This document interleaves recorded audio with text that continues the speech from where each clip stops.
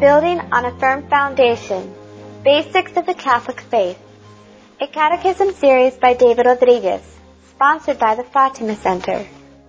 Episode 11, a special addendum, Papal Teaching Against the Heresy of Indifferentism, given on September 9th, 2020. Praise be Jesus and Mary. I'm David Rodriguez, Content Director of the Fatima Center, and we're building on a firm foundation as we study the basics of our Catholic faith. In the last episode, we explained the heresy of indifferentism. Today we're going to do something that's even more important, and that's go over papal teaching against this grave error, so that you can be convinced yourself that this is the teaching that comes from the vicars of Christ, that comes from our Lord Jesus Christ himself.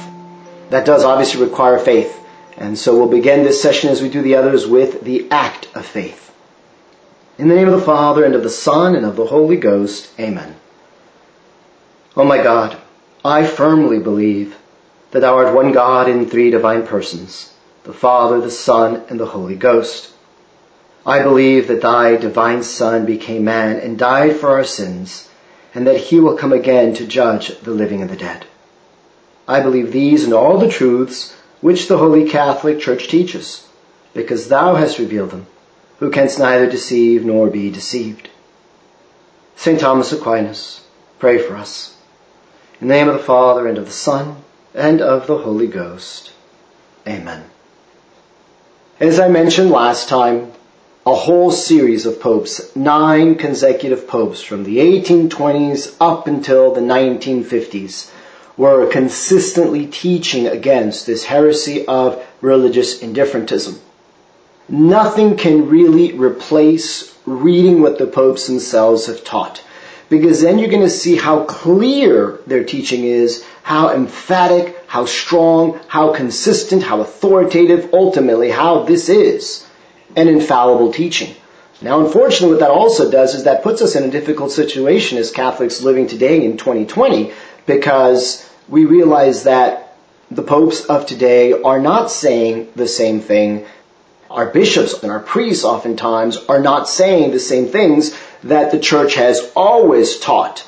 We might also put a resource up on the website where we even have scriptural teachings from our Lord and the apostles and numerous church doctors and church saints and councils that also teach this teaching. So it's not just these 9 popes that I've listed up on the screen and their encyclicals, and it's not just in those places. I mean, those popes taught him in many, many other places. So there's many, many citations. This is the perennial teaching of the Church. What we present here today in these brief 15 minutes is really just a sampling of some of the papal teaching. But as I said, it puts us in a difficult bind because you realize that there has been a deviation from it. This is one of the reasons why there's such a grave crisis in the Church. And you realize that it's not so much that this or that person might oppose what a current prelate is teaching, because that person might in fact be wanting to stand in continuity with the perennial teaching of the Church. And if in fact you stand with what a current prelate is teaching, then that might put you in conflict with the perennial teaching of the Church. And that's a very difficult situation to be in, but that is the nature of the crisis today. And that makes it really difficult for Catholics, because we certainly want to be faithful to Christ, we certainly want to be faithful to our prelates, but if the current sort of popes and bishops or some of the current magisterium on an important point of doctrine places themselves in conflict with the previous magisterial teaching, then it doesn't matter which way you go, you're going to be in conflict with some of them. And we have to stand with the perennial teaching of the Church, what Christ has always taught. And as I said, this is one of the very clear and strong and powerful signs of the grave crisis in the Church that exists today. This grave crisis of faith, this diabolical disorientation that has gripped the Church. Those are the words that Sister Lucia of Fatima used. And this is why Our Lady of Fatima even came to warn us of these coming great dangers to our faith, and hence great dangers to our salvation. Hence also that vision of all the souls that were falling into hell that she gave the children back on July 13th, 1917, because if the faith is attacked and the faith is lost or the faith is changed, or if everybody adopts this heresy of indifferentism, then yes, it's going to be a very, very serious problem for our salvation. And this is why we have to do a lot of prayer and penance. So this is how this really does connect very clearly with the message of Fatima. And why papal teaching is so important. As you know, the message of Fatima deals with the person and the role and the office of the papacy like no other Marian revelation really ever has. So the first one we'll look at is Pope Leo XII, who was reigning in 1823 to 1829. Again, you can download these from the website, and you can read them along with me or see them here on your screen, the parts that we can show. So Pope Leo XII, in his document Ubi Primum, I'll be quoting from paragraph number 12, where the Pope writes, "A certain sect has unjustly arrogated to itself the name of philosophy, and has aroused from ashes the disorderly ranks of practically every error. Under the gentle appearance of piety and liberality, this sect professes what they call tolerance, or indifferentism. It preaches that God has given every individual a wide freedom to embrace and to adopt, without danger to his salvation, whatever sect or opinion appeals to him on the basis of his private judgment. The Apostle Paul warns us against the impiety of these madmen." So here you see the definition of indifferentism and its impiety, and these are madmen. Although it's been around for a while, that's why they're resurrecting it from the ashes where it had been destroyed. In paragraph 13, Pope Leo XII continues, "Of course this error is not new. This indifferentism seemed absurd to St. Augustine, and rightly so. But in his day, at least it did acknowledge some limits. But a tolerance which extends to deism and naturalism, which even the ancient heretics rejected, can never be approved by anyone who uses his reason.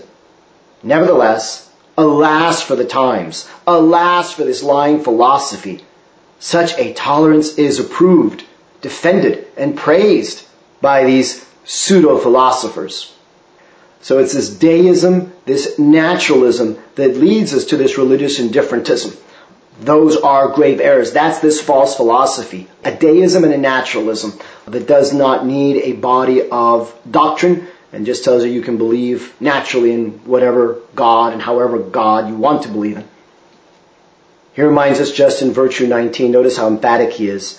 "In virtue of our apostolic office, we too exhort you," he's talking to the bishops, "to try every means of keeping your flock from those deadly pastures," the deadly pastures of religious indifferentism. So that's Ubi Primum. Again, you can look all these documents up online. Also, if you want, you can get a great book. I like this book. It's called The Popes Against Modern Errors. But really all it is it's a collection of a number of encyclicals that the one who compiled this book put together. There's certainly more papal encyclicals throughout this time, but a number of the encyclicals that speak against religious indifferentism are in this book. And as I said, though, you can get them online as well. Papalencyclicals.net is a great website that has a lot of those documents. The Vatican's website often has these documents as well. Okay, next, one of my favorite documents. I would really encourage you to read it because it's short, and as you read it, you'll think, wow, it's like Pope Gregory XVI, who was reigning from 1831 to 1846. It's almost like he's alive right now, and he's talking to us and addressing the problems of our time. But here's what he says, Pope Gregory, in paragraph 13 of that document, Mirari Vos. "Now we consider another abundant source of the evils with which the Church is afflicted at present, indifferentism. This perverse opinion is spread on all sides by the fraud of the wicked, who claim that it is possible to obtain the eternal salvation of the soul by the profession of any kind of religion, so long as morality is maintained. Surely, in so clear a matter, you will drive this deadly error far from the people committed to your care, with the admonition of the Apostle that there is one God, one faith, one baptism. May those who contrive the notion that the safe harbor of salvation is open to persons of any religion whatever, they should consider the testimony of Christ himself, that those who are not with Christ are against him, and that they disperse unhappily who do not gather with him. Therefore, without a doubt, they will perish forever, unless they hold the Catholic faith whole and inviolate. And so there you can see that the Pope is quoting Ephesians chapter 4. He's also quoting the Athanasian Creed, things that we've already covered in our discussions on the virtue of faith. In paragraph 14, the Pope goes on and says, "This shameful font of indifferentism gives rise to the absurd and erroneous proposition which claims that liberty of conscience must be maintained for everyone. It spreads ruin in sacred and civil affairs. Yet it is a pestilence more deadly to the state than any other." So this pestilence is going to spread ruin in our families, in our communities, in our state, our civil society, and in the church. That is what the popes consistently teach. And there's great logic to what they say. Again, go back and read those papal encyclicals. I really exhort you to do that, because what you see is that they're diagnosing the problem, and then they're also saying, if you follow the problem, this is what's going to happen to society. This is where this leads. And so in that sense, they were quote-unquote prophetic, not that they could foretell the future by some supernatural power, just seeing the natural end of these errors, they could see what it was going to do to society. And now, today, we're living in it.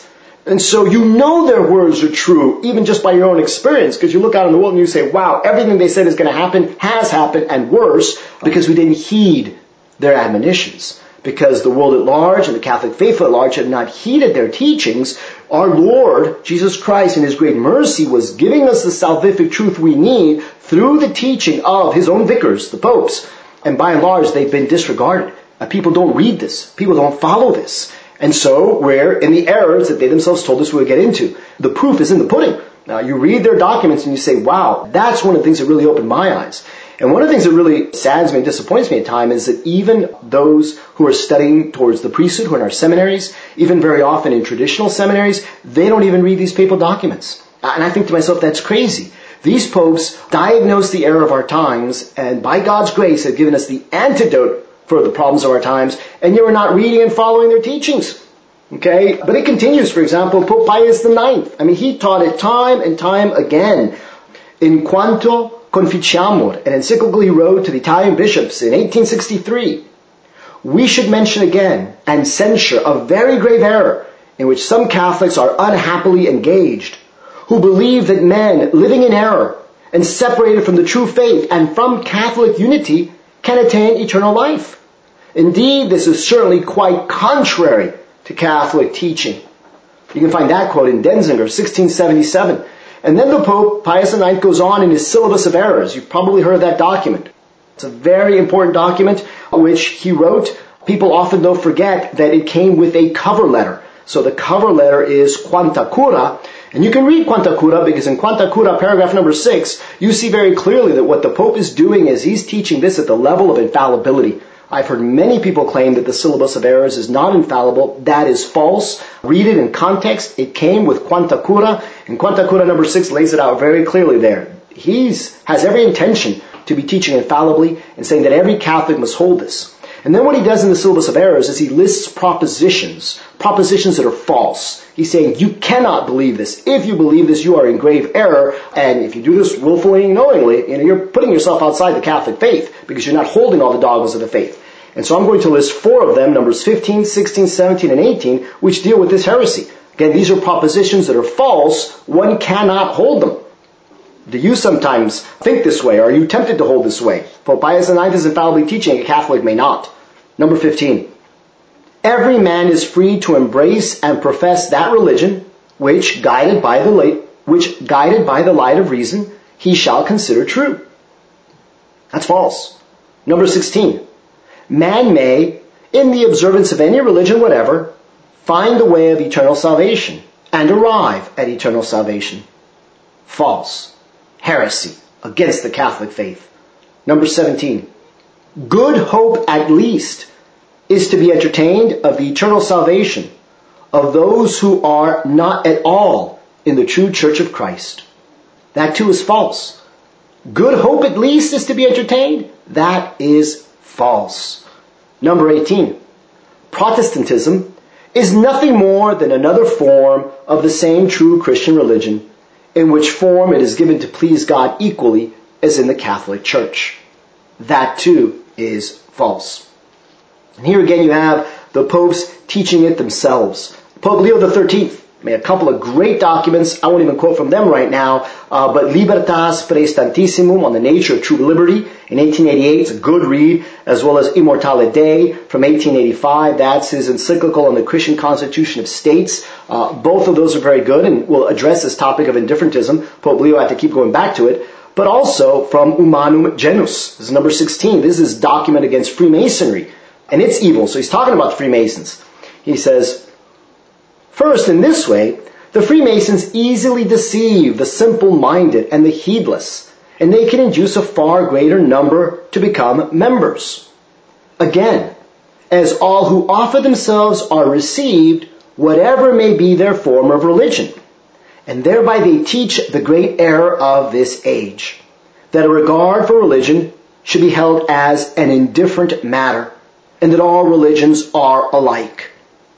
This manner of reasoning is calculated to bring about the ruin of all forms of religion, and especially of the Catholic religion, which, as it is the only one that is true, cannot, without great injustice, be regarded as merely equal to other religions. So he's explaining how this is one of the great errors of Freemasonry, that it tells everyone, oh, you can join this sect and you can join this group and it doesn't matter what you believe because, we're all indifferent and we're all tolerant. And he says that brings about the destruction of religion. That brings about the destruction of the Catholic religion, which is the one true faith.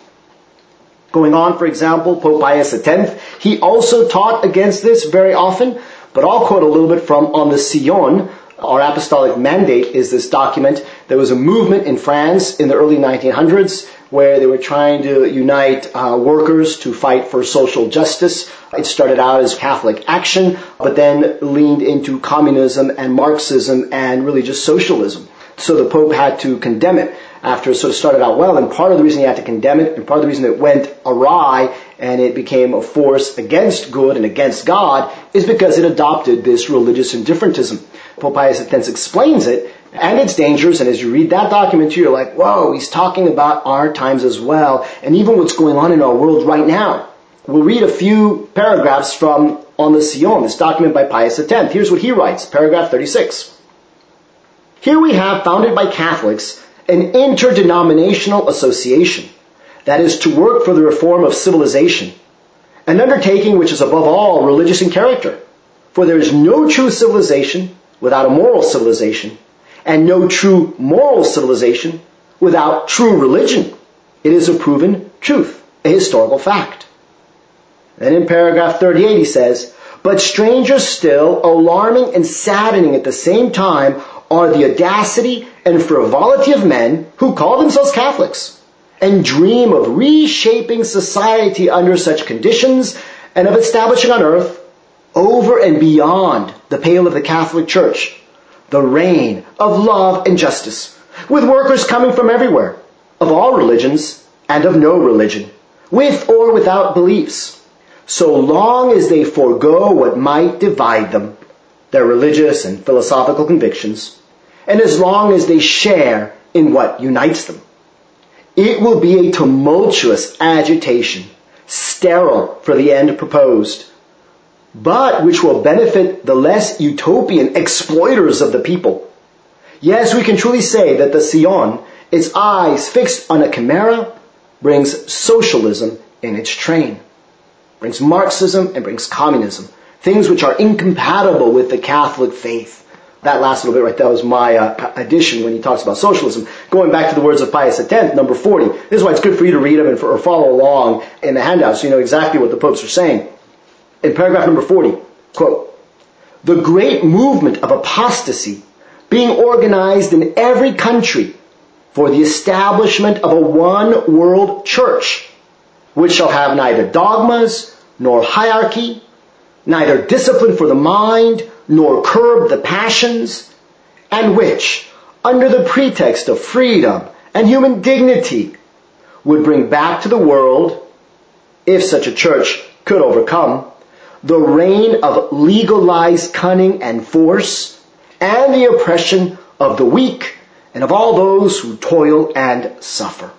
So he's saying this religious indifferentism is ultimately leading us to a one-world religion that has no dogmas, no hierarchy, no discipline for the mind, doesn't curb the passions, and the pretext is human freedom and human dignity. How often have you heard that? And instead that's going to bring back to the world a form that is even worse than paganism, more tyrannical, legalized cunning, legalized force that oppresses all people. I see that developing all around me. I hope you do as well. Again, this is why it's so important to read what the popes say. Last document I'll look at, and again, this one is so important. I really encourage you to read this one. It is Mortalium Animus by Pope Pius XI, written back in 1929, I believe. And he is explaining why this ecumenical movement is false. Okay, why the ecumenical movement can never be participated in by Catholics.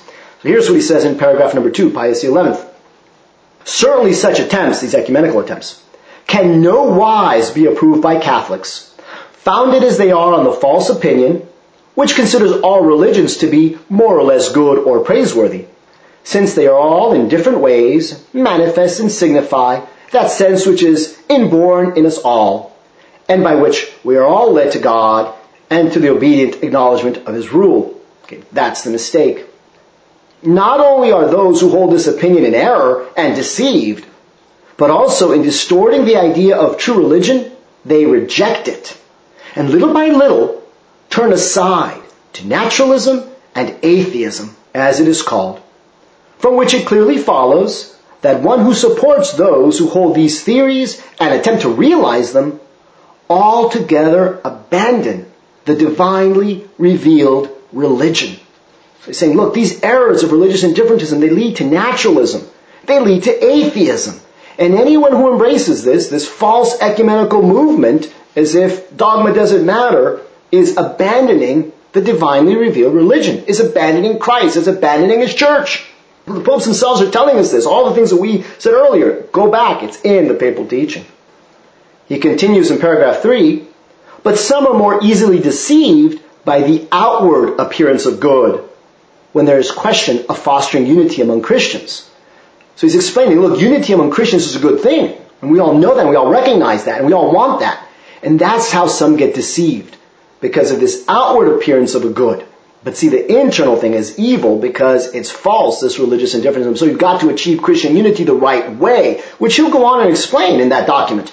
So for example, in paragraph 9, Pius XI writes, this being so, it is clear that the Apostolic See, the Pope, cannot on any terms take part in their assemblies, nor is it any way lawful for Catholics either to support or to work for such enterprises. For if they do so, they will be giving countenance to a false Christianity quite alien to the one Church of Christ. So he's explaining how they're having these gatherings, these world prayer gatherings, and leaders from different religions are gathering together in assemblies, and they actually extend an invitation to the Pope. And the Pope says, in no way could I ever go. The Apostolic See can't participate in these ecumenical assemblies, these prayer gatherings, and neither can any Catholic, because if you do so, you give countenance to a false Christianity which is alien to Christ and to His church. This is what Pius XI is teaching. If only teaching was this clear today. And then in paragraph 15, writing to the bishops, he says, so, venerable brethren, it is clear why this Apostolic See has never allowed its subjects to take part in the assemblies of non-Catholics. For the union of Christians can only be promoted by promoting the return to the one true Church of Christ, of those who are separated from it. For in the past they have unhappily left it. To the one true Church of Christ, we say, which is visible to all, and which is to remain according to the will of its author, exactly the same as He instituted it. So the church doesn't change. It's one, holy, Catholic, and apostolic. The faith does not change. And he's saying the only way to bring about Christian unity is to encourage all to come back to the one Catholic Church. And this is why the Apostolic See has never allowed us to take part in the assemblies of non-Catholics. This is perennial Catholic teaching, which you will find over and over again throughout the teaching of the popes. Please do read these documents. Go back and see what the popes have taught, because again, as I said, in His goodness, in His mercy, God gave us the antidote for this great error of our times, but we are blindly ignoring it, and we cannot do that anymore. We need to learn the truth of the faith, and then if it's difficult to accept, we talked about why it's difficult last time, you need to pray to God for that faith. We get on our knees and we beg God, give us this faith, because I want to love you above all things, and I want to place my faith in you. And the popes keep teaching us. I could quote to you from Humani Generis of Pius XII, paragraph number 27. I could quote you various other passages, but look up those notes, please. We do put them up on our website as helpful resources. Take advantage of these things. As I said, learn that Catholic faith and pray to God for an increase in faith, because it is so absolutely important for your salvation, the salvation of your loved ones, so that you can gain greater merit and help obey the message that Our Lady brought to us at Fatima. We need that for our times. If you have any questions on these topics, please do give us a call. You can call the number that's up on the screen. You could also email me at info@fatima.org. Our number is 1-800-263-8160. I ask you to continue to keep us in your prayers and to make greater penances and greater reparation so that we will all have the true Catholic faith and there will be unity among all Christians and among all people in that one Catholic faith. That's so important. So do more penances and prayers for that. As well as please continue to support us through your donations. We greatly appreciate the donations that have been sent. We continue to need those. Let's go ahead and close with a Hail Mary, because Our Lady smashes and destroys all heresies. In the name of the Father, and of the Son, and of the Holy Ghost. Amen. Hail Mary, full of grace, the Lord is with thee. Blessed art thou amongst women. Blessed is the fruit of thy womb, Jesus. Holy Mary, Mother of God, pray for us sinners, now and at the hour of our death. Amen. Our Lady of Fatima, pray for us. Sweetheart of Mary, be my salvation. In the name of the Father, and of the Son, and of the Holy Ghost. Amen. May God bless you and your families, and grant you always an increase in the virtue of faith. We hope you've enjoyed this presentation, brought to you by the Fatima Center. Copyright 2020, all rights reserved. We invite you to visit our website, www.fatima.org. Immaculate Heart of Mary, ora pro nobis.